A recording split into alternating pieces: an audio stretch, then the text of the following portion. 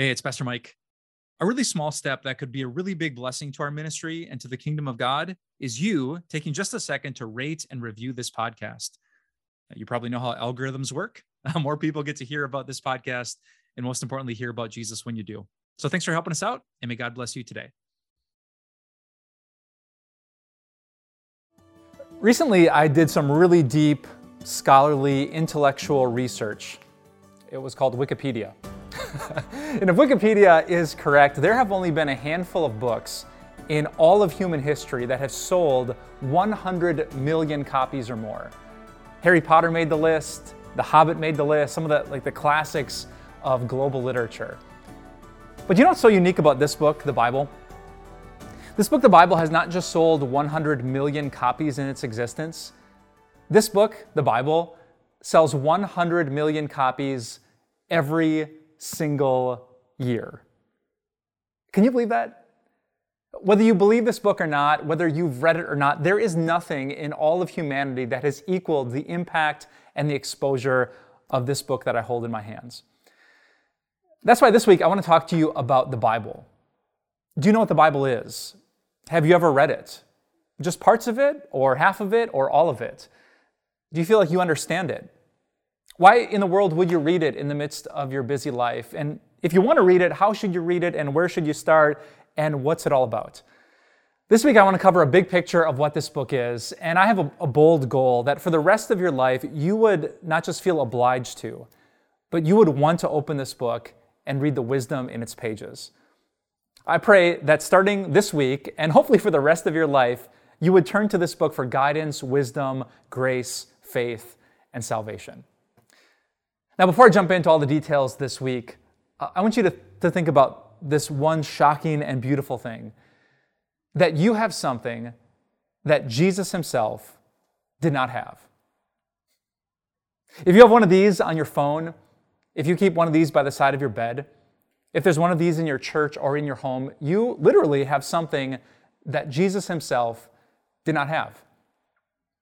When Jesus was growing up, there wasn't a children's Bible next to his bed. When he was around the dinner table with Mary and his stepdad Joseph, they didn't open up the scrolls of the Bible to study. No, Jesus, 2,000 years ago, when he was on this earth, he only got little glimpses of the Bible when they'd pull the scrolls out at synagogue worship. So think of that. If you have a Bible in your possession, you can literally open up these pages wherever and whenever, however much you want. What a crazy blessing it is to live at this time in history. Just a couple weeks ago, my family and I took a road trip to the East Coast. And we were in Washington, D.C. at the Library of Congress. And there at a special display behind thick glass was a Gutenberg Bible. Have you heard of those before? About 500 years ago, this guy Gutenberg invented the printing press, which allowed books not to be copied by hand, but to be mass-produced. And there behind the thick glass was an original copy of a Gutenberg Bible. And it was a reminder that what we maybe take for granted, lots of people didn't. Many people never would have touched a Bible in their hands for their entire lives. And as I left the Library of Congress that day, I thought about what a blessing this is.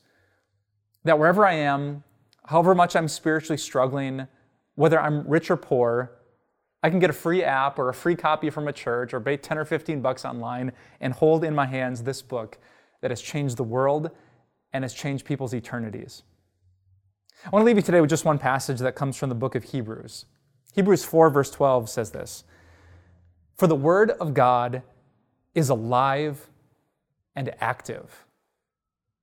If you're looking for a living word, something that gets into your heart and lives and changes and grows, if you want spiritual activity in your life, you want to move and not stay stuck, but get closer to God through his son Jesus, there is a perfect place to go, and it's the Word of God. And thank the Lord, you don't have to travel to some church or some synagogue to get in contact with it. Because of the place that you and I live in history, we can open these pages wherever we want, and we can have an encounter with God. I can't wait to tell you more about this book this week, but for now, would you join me and would you pray? Dear Heavenly Father, thank you for speaking to us. We don't have to guess what you're like. We don't have to wonder what you would do. Instead, we can open the pages of this book and we can find Jesus, the one who gave up everything so that people like us could have everything forever. Inspire us this week, not just to pick up a copy of the Bible here and there, but to devote ourselves to it, that we would find incredible peace and joy as we think about all the blessings that come. We pray this all boldly in Jesus' name. Amen.